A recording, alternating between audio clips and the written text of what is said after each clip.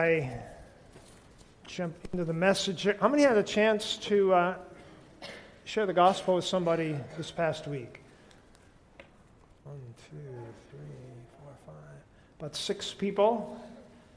A chance to share the gospel. We're always thankful when God gives us those opportunities. And before we make it a point to pray every week. And so I'd like to pray before we jump into the message. Father, we thank you for the gospel that has changed our lives. And we thank you for all the people that were involved. People that cared about us, people that loved us, people that were patient with us, and someone who shared the gospel with us. And so we pray for people who are maybe pondering the gospel or people who have yet to be prepared to hear it. We thank you for those that heard the gospel this week, and we pray that it would just bear fruit in the lives of people. And so we thank you in Jesus' name. Amen. So we are on the last message in the book of Ecclesiastes, an Old Testament book, which I admitted early on I have put off preaching on this book for 40 years. Now I kind of comfort myself in that there's 52 books in the Bible, and so you have to pick one, and so. But I have just kind of, I'll do that one later. Now I wish I'd have done it a long time ago. And I've heard people say that they have enjoyed this book, and I was thinking this week, I've really enjoyed the book. Why is that?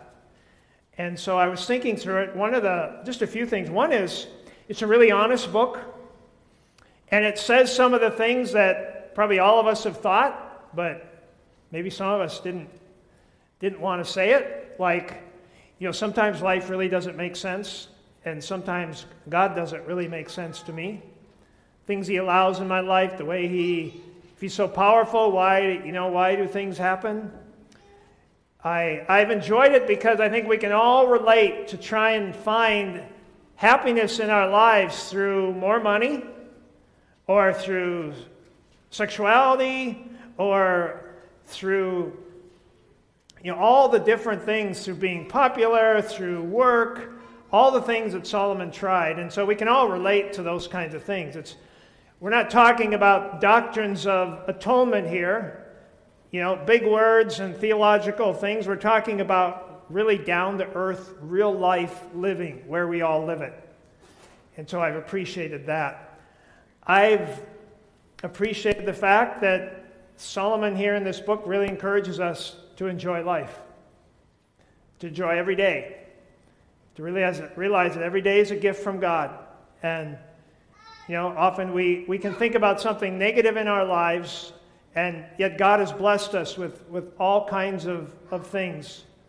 And so we're just thankful for that. You can pray for Jeff Murray this week. Jeff was helping in a garage, and the ladder collapsed. So he fractured his pelvis in 5 places. And so he was up at Aspirus. And if you know anything about Jeff Murray's theology, this was ordained before the creation of the world, so how can you argue with that, right? So he was in good spirits, but that wasn't in his plan. And those things happen in our lives, and we often don't really have an answer for why those things happen. And also, it just the book reminds us of what's really important in our lives.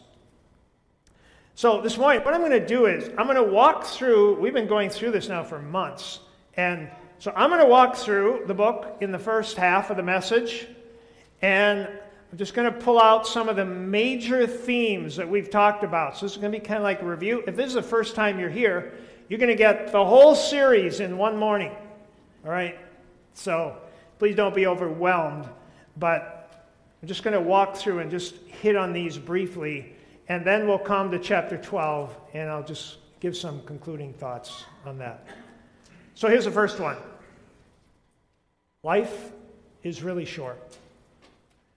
When you're young, life seems like it's long, but the older you get, the shorter it seems, which really shouldn't make sense, should it? Because the older you are, the longer you've lived, and yet life seems shorter. But that's how it is. The word here that is used, and it starts off, in the very beginning of Ecclesiastes. He says, meaningless, meaningless, utterly meaningless, everything is meaningless. Some Bibles say vanity, vanity, everything's vanity. And the word there, the actual word is the word Hebel, Hebel. It means, it's translated vanity, meaningless, and I came across another word this week that translates that. It's from a translation called The Voice. And it uses the word fleeting. And I like that word because I think life is meaningful, but it's fleeting. Something that's fleeting is something that's here, but you have a feeling like it's kind of passing away and you can't hold on to it. And Hebel literally means vapor or like smoke. Have you ever tried to hold on to smoke or vapor? You can't hold on to it. And that's kind of what life is like. We're in a good moment. It's a good time in our lives, but you know what? We know it's gonna change. We can't hold on to it. A picture's worth 1,000 words. Here's a picture that I thought, this is a great picture of life. Somebody went to a lot of work to build a very beautiful sandcastle. But if you look at that picture, you know how precarious that sandcastle is. You can see the water already washing around the edges of it. You know that sandcastle is one wave, right? One big wave away from destruction, from being gone. In fact, you know this, by tomorrow morning, it will be gone because the tide's coming up. It's inevitable, and every sandcastle on that water's edge tomorrow will be gone, and people will walk that shore, and they'll never even know that sandcastle existed.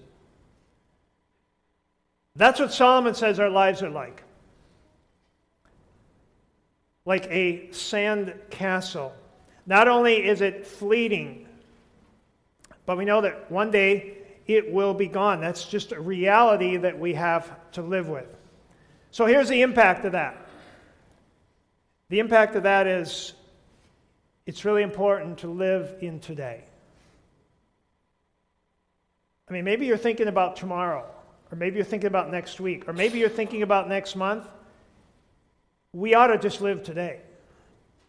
Because there are things that God has today, blessings that He has, that we just need to take one day at a time and just live in the day. Because life is short. Here's the second thing. Another theme, and that is nothing under the sun truly satisfies us. We're always pursuing these things, and it's frustration, because often our goals get blocked and we can't achieve what we want. And yet then we have someone like Solomon here who achieved everything he wanted and yet didn't find what he wanted.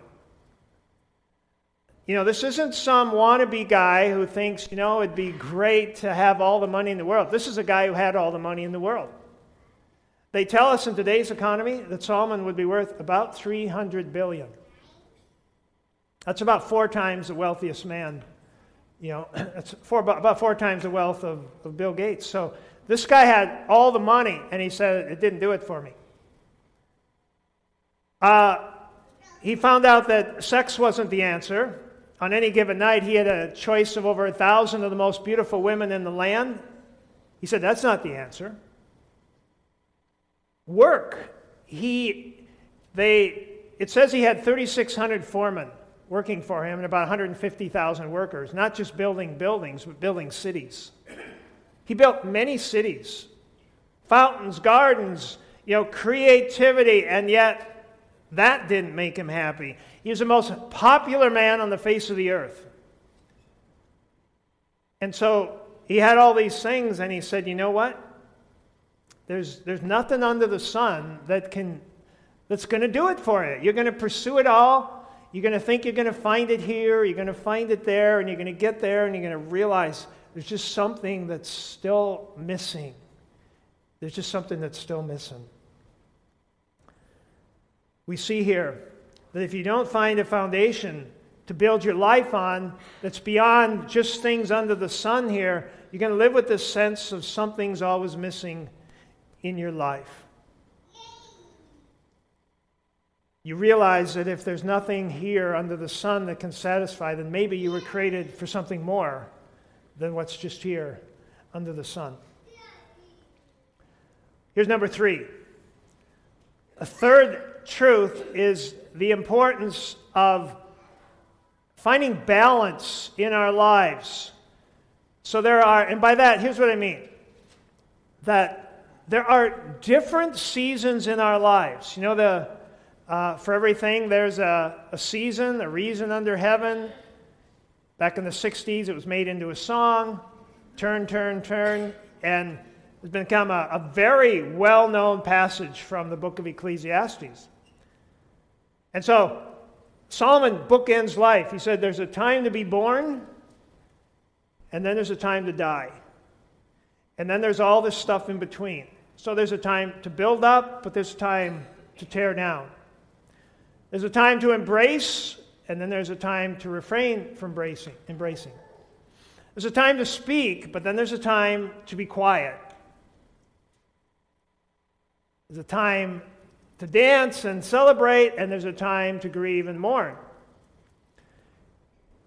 And so what Solomon is teaching us in this, as we go through that, is, you know, if all you want to do is be born and laugh and talk and dance, there's going to be many seasons in your life where you're miserable. Because there are other seasons. There are seasons of death. We've had many people in this congregation that have been walking with parents through that season of dying. It's not easy. It's hard, but it's a season of life that we care about people and we live in relationship with people, with those we love. And it's a hard, but in some ways it's a good season for us. There's times of weeping. There's times where we just be quiet and we're silent. And you turn the radio off and you quit talking and you just get away and you get alone. It's a time for that.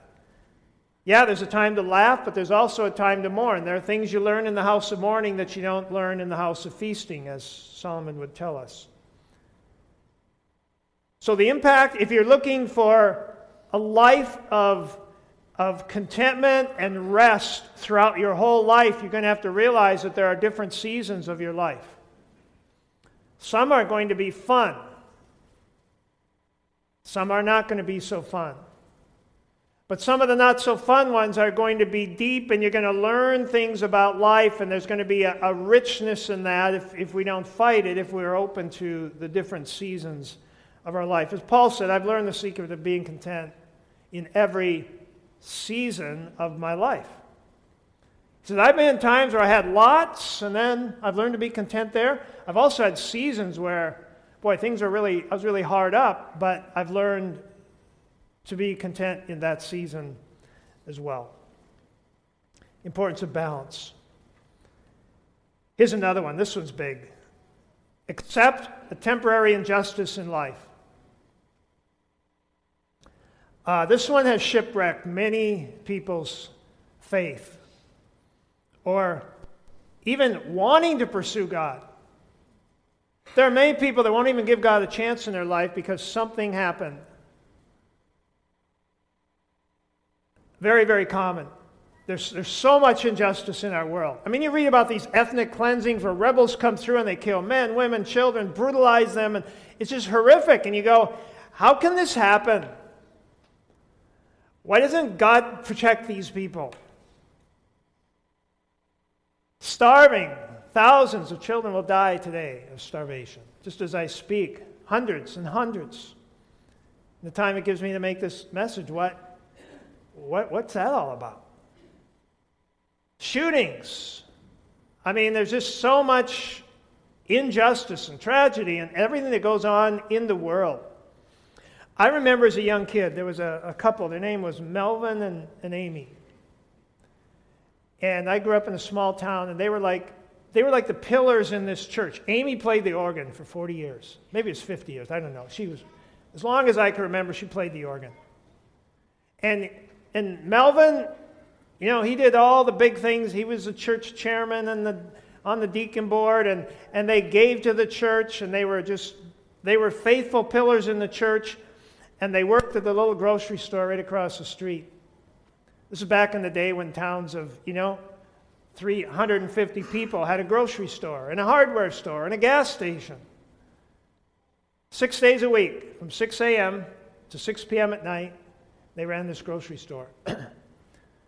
And so their son went to the Philippines to be a missionary.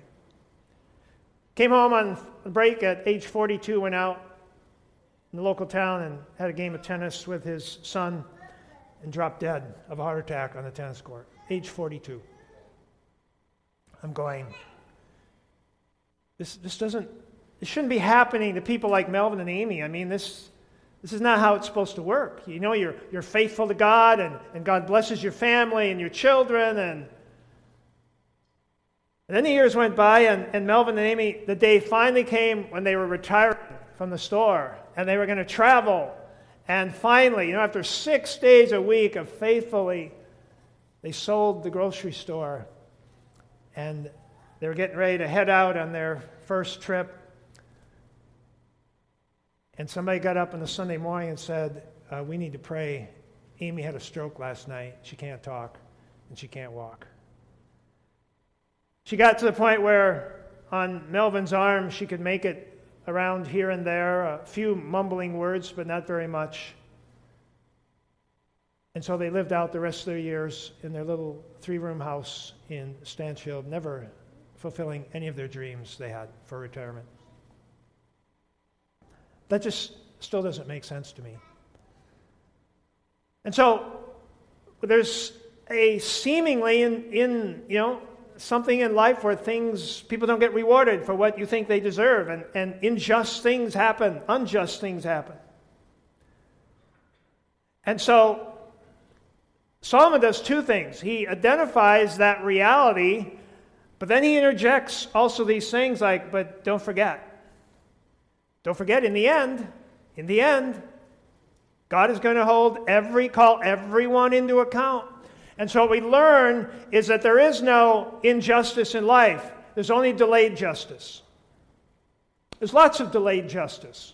People get by with things. They seem to get off. You know what? Nobody gets off. That's what Solomon said. Everybody will be accountable for their deeds, for their words, for their actions in the end. And you know what else? Melvin and Amy will be rewarded in the end for their faithfulness. So we see the inequity and the injustice is a temporary thing in this world that we have to learn to live with. Very, very important if you're going to make sense out of what happens in your life. Next one, wisdom is better than folly. Wisdom talks a lot about doing things right. He says sometimes people seem to do everything right, but things still go wrong. Good things happen to bad people. He acknowledges that. But then he also says this. Basically, as a general rule, it's better to live your life out using wisdom than folly. Because people who live out life with wisdom generally do better. Life is going to go better for you if you're living in the wisdom that God has given to you. We see this is a truth. And so, unwise decisions, if you remember the message on the fly in the ointment, one bad decision can undo a lot of hard work and things that have been created through wise decisions. And so be careful as you live out your lives about allowing rash moments and unwise decisions to creep into your life, because it can have really big impact on your life. God has given us wisdom. It should be one of those things that we're just wholeheartedly pursuing in our lives. The next one, enjoy the gifts God has provided. Enjoy the things that God has provided. Go out and celebrate the anniversary, the birthday, whatever it is. Buy a nice dinner. Buy that home that you love. Don't just spend your life working all your life. Enjoy. Take time to enjoy the fruit of your labor, what God has given to you. And acknowledge that it's a gift that God's given to you. If you're healthy, enjoy your health. Enjoy it while you have it. Climb a mountain. Skydive. Enjoy your health when you have it. If you are blessed financially, enjoy the finances that God has blessed you with. If you have a garden, enjoy your garden. If there's a beautiful sunset, take time to enjoy it. All these little gifts that God has given us. Solomon says, as long as we're here, there's so many things that are fleeting, so enjoy it. If there's a beautiful sunset tonight, just stop the car and sit there and enjoy it, because you know what? Tomorrow, there may be no sunset like that. Enjoy your life. He gives us permission to enjoy the things that God has given to us. And to realize God is pleased. God is pleased when we enjoy the things that He's given to us. He's given us this beautiful world, this amazing creation. Do you know that God gave us this to enjoy it? And so enjoy it. Get out in it. The things that you can do to enjoy that. And then lastly, allow for some mystery in life. We always want to figure everything out. We want to get everything in a box. And you just can't put everything in a box.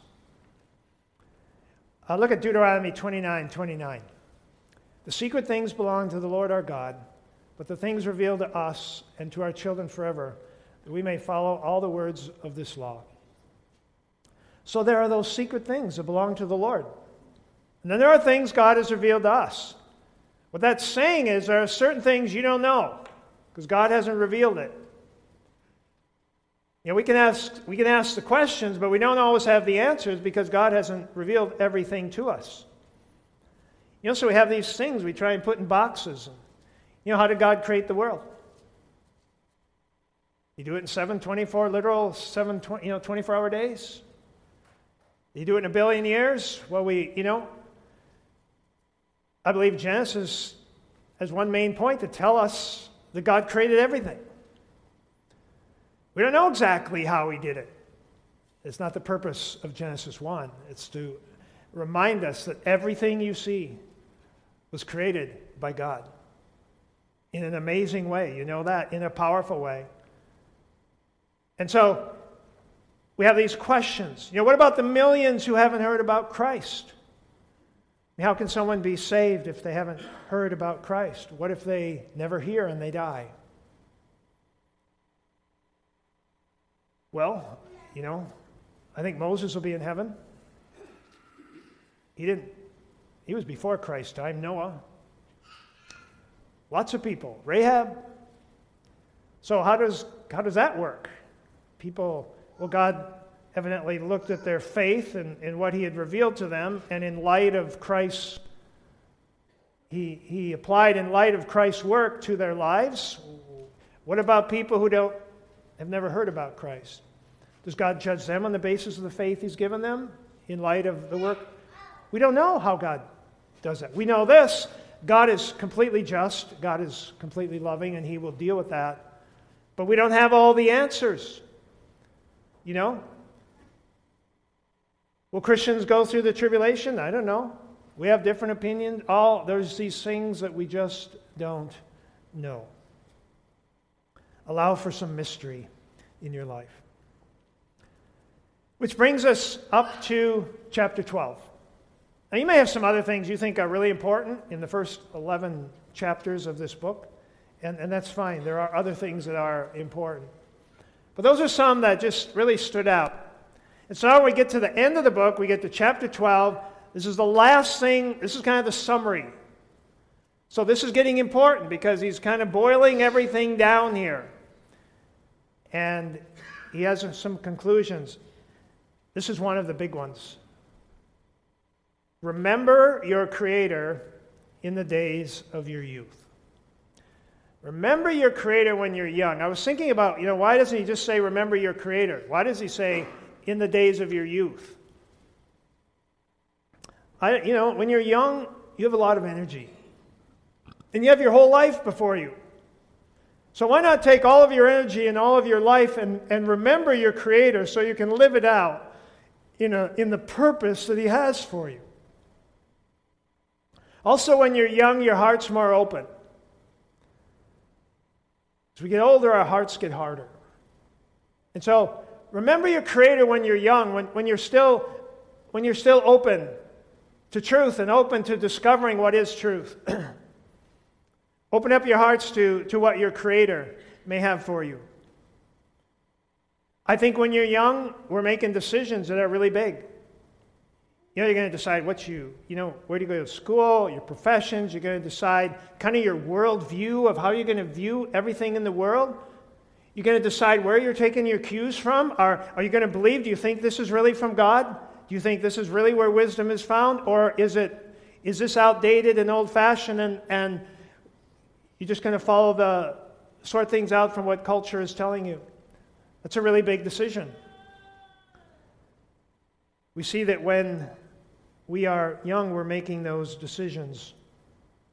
And also remember your Creator, because there's a lot of strong temptation in a lot of different ways when you're young. Remember your Creator. Now, the word remember there is, my wife says, will you remember to take the garbage out tomorrow? That's not the kind of remember here he's talking about. I'll give you another example. My son-in-law had a birthday, Jeff, on Wednesday of this week. And so I could say, you know what? I remembered Jeff's birthday this week. I remembered it was on such and such a date on Wednesday. I remembered that's when his birthday was. That's not what this is talking about.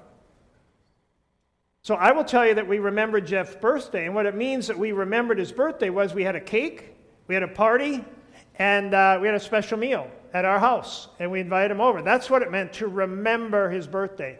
That's what it means to remember your Creator. Actually, the word that's used, the Hebrew word is zakar, Z-A-K-A-R. And look at what this means. It means wholehearted commitment to love and fear and serve. So here's what Solomon's saying. He's saying, you know what? In light of the fact of how fleeting and short life is, in light of the fact that I've tried it all and it doesn't satisfy. Now, you can walk that road. If you want to try the money road or the sex road or the work road and you want to max those things out, I'm just telling you, at the end of the road, you're not going to find what you're looking for. He says, in light of that, here's my advice from the time you're young. Love and fear and serve your Creator. Not the creation, the Creator. Love and fear and serve your Creator. And so he concludes here, and I'll read the conclusion, beginning with verse 9. He writes, not only was the teacher wise, but also he imparted knowledge to the people. He pondered and searched out and set in order many proverbs. The teacher searched to find just the right words, and what he wrote was upright and true. The words of the wise are like goads, their collected sayings like firmly embedded nails given by one shepherd. Be warned, my son, of anything in addition to them, of making many books there's no end, and much study wearies the body. So he says, the words of wisdom I've given you are like goads. You want to see what goads look like? These are goads. I don't know about you, but I'm not sure I like goads. That doesn't look to be anything comfortable about those things. And what those are is, that's what the shepherds would use to guide the sheep and the oxen. And when they started veering off the trail, they would use the goads to direct them. A little bit of pain as they directed them back on course. And so Solomon says, the wisdom of God is like that. We tend to start veering off on something, and God takes His word like a goad to try and redirect us back onto the path that He has for us. Or he says, my wisdom is like a well-embedded nail. And back then they would have probably like a wooden peg in the wall. And they were strong, and so you can hang your cloak on it. It's something you can hang your life on, and it will support you. Those are the pictures here of wisdom. And then he writes this, and this is the last thing he writes. He says, now all has been heard, and here is the conclusion of the matter. Fear God and keep his commands. That's my advice to Solomon. Fear God and keep his commands. So that would be a good question for each of us to ask ourselves. Are we living in fear of God, and do we keep his commands? And last week, I started to make the point, I want to finish it this morning, that to fear God, you know what it means to fear God? I think it's always important to qualify that, because there's a lot of people that are afraid of God. That's why they don't show up in churches. Because I think we all know, as the Bible says, that we all have sinned and fall short of the glory of God. I think everybody knows that. I've never run into a person, when we go out and share the gospel with people in Revive, and the first verse says, all have sinned. I've never had anybody that says, not me. Never. You know, what people don't like is that you think you're better than they are. That's what people don't like. But everybody knows they've sinned. And so we see here that, and because of that, we have this inherent sense that since we've sinned against God, we have this inherent sense inside of us that something's wrong and that we could be in trouble. And the truth is we are. We are in trouble because we have sinned against God. And the second verse in the gospel is that the wages of sin is death. That's a big problem. The wages of my sin is death, so we are in trouble. And so people avoid the church because they think, you know what? I already know I'm in trouble. All I'm going to do is walk into that place and I'm going to feel like I'm in more trouble. And somebody's going to stand up there and tell me how much worse I am than I already know. That's why the church is supposed to be a place where preeminent is the gospel, because the gospel is the good news that even though we have sinned and the wages of our sin is death, that God has demonstrated love in offering us life to replace the sin and the death. And so when it says to fear God, it's not saying to be afraid of God. It's saying, as I mentioned last time, it's to be amazed at God. To fear God is to have this, it's just to see him for who he is. And so to see God for who he is see that he is, first of all, he's amazing in what he's done. Just open up your eyes and look around you. Secondly, as I mentioned last week, it's that God is an extremely generous God, way more generous than we could ever imagine. That God is a very purposeful God, that he has a specific purpose for our lives, and that has to do with a relationship with him. And this morning I want to share, this means that the greatest thing that should put us in the greatest awe of God, the greatest fear of God, awe, fear, reverence, being amazed, they're all the same terms here. What should amaze us the most is the love of God. Paul said, the greatest of these is love. The Bible says God not only has love, he is love. And so we see here that when he said live in awe of God, we should be living in awe of the love of God. And when he said to remember your Creator in this way, I want to just show you one thing as we conclude. Listen to these words. When God says remember your Creator, listen to these words. He is the image of the invisible God, the firstborn over all creation, for by him all things were created, things in heaven, on earth, visible and invisible, whether thrones or powers or rulers or authorities, all things were created by him and for him. He's talking about our Creator. Who is that? It's Christ. When he says, remember, when Solomon, even though he didn't know it at the time, when he says, remember your Creator, he's talking about Christ. He's talking about remembering Christ. John writes the same thing. In the beginning was the Word, and the Word was with God, and the Word was God. He was with God in the beginning. Who's he talking about here? He's talking about Jesus. And through him, all things were made. Without him, nothing was made that has been made. When Solomon says, remember your Creator, when I challenge you, the most important thing in your life is to remember your Creator. We're not just talking about your Creator, Father God. We're talking about Jesus Christ, who is the one through whom everything was created. Everything that exists. The one who went to that cross, the one who demonstrated the love of God. And so the Bible says, he who gave not up, he who gave you his own Son, will he not freely with him give you all things? So to live out this Christian life is to live in awe of the love and the amazing characteristics of God. And ultimately, the love that he has for you, it's to live in that in such a way that, of course, you want to follow his commands. Why wouldn't you? If God would give you his own Son, wouldn't he also show you how to live out the rest of your life?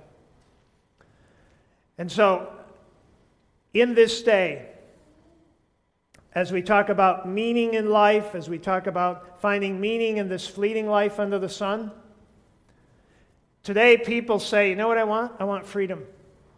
And that's why a lot of people don't believe in a God, or they believe he's out there. They don't believe that God has any connection with their life. Because if God doesn't exist, then you're free to do your own thing. But you know what the consequence of that is? When you say there's no God, now you're saying there's no meaning in life. What meaning is there apart from an eternal God? You're just here for a few years. We live, we die. People hurt each other. People do evil things. There's tragedies, there's wars, and in a few years it's done. It's gone. There is no meaning beyond that. And so the word logos means the reason for something. The logos for something is the reason for it. What's the purpose for it? And the Greek philosophers used to debate this, and many of them came to the conclusion that there was no logos for life. There was no real meaning or purpose for life.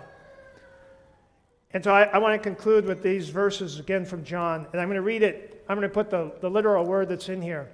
In the beginning was the Logos, and the Logos was with God, and the Logos was God. He was with God in the beginning. In other words, in the beginning was the reason for life, the meaning for life. And you know where you find that meaning in life? You find it in the Logos, the living Word, the person of Jesus Christ. What a great place to end this book. To just come to the understanding that everything that you and I are searching for in life, the meaning, the reason, the purpose for life is found in the Logos. The Logos is the Word, and in the beginning was Jesus. And Jesus was with God, and Jesus was God. And Jesus was with God in the beginning. And in him was life. Was life. That's what you're looking for. That's what I'm looking for. We're looking for life, and God's offering it to us in the person of Christ. Father, this morning we thank you for just a really amazing book. And we thank you for, there's so many amazing things about you, about what you've done and about who you are and about your power and your creativity and just so many things. But the most amazing thing is that while we were yet sinners, that Christ, the Logos, died for us so that we might find out the meaning of life and the purpose of life.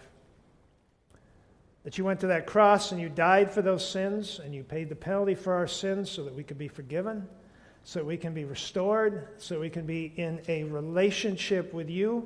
And in that relationship with you, discover life not under the sun but outside the sun. That we can find life that's eternal. So, Father, I pray for everyone in this place today. I pray that my prayer would be that no one would walk out of this place without life. The life that comes through simple faith in the person of Christ and the work of Christ. Father, the faith and the life that comes by just inviting you to give us this life that you promised. And so, Lord, just do your work in us. We thank you for this book. We thank you for all that we've learned, all that you've revealed to us.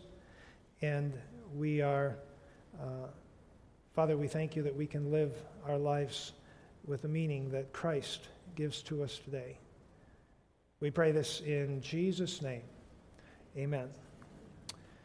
Thank you for coming. Couple things. If you're interested in life and you don't have it, talk to somebody. And they'll share with you the great meaning that God has for you in Christ. Secondly, we just invite you to hang around. We have some treats and coffee back through the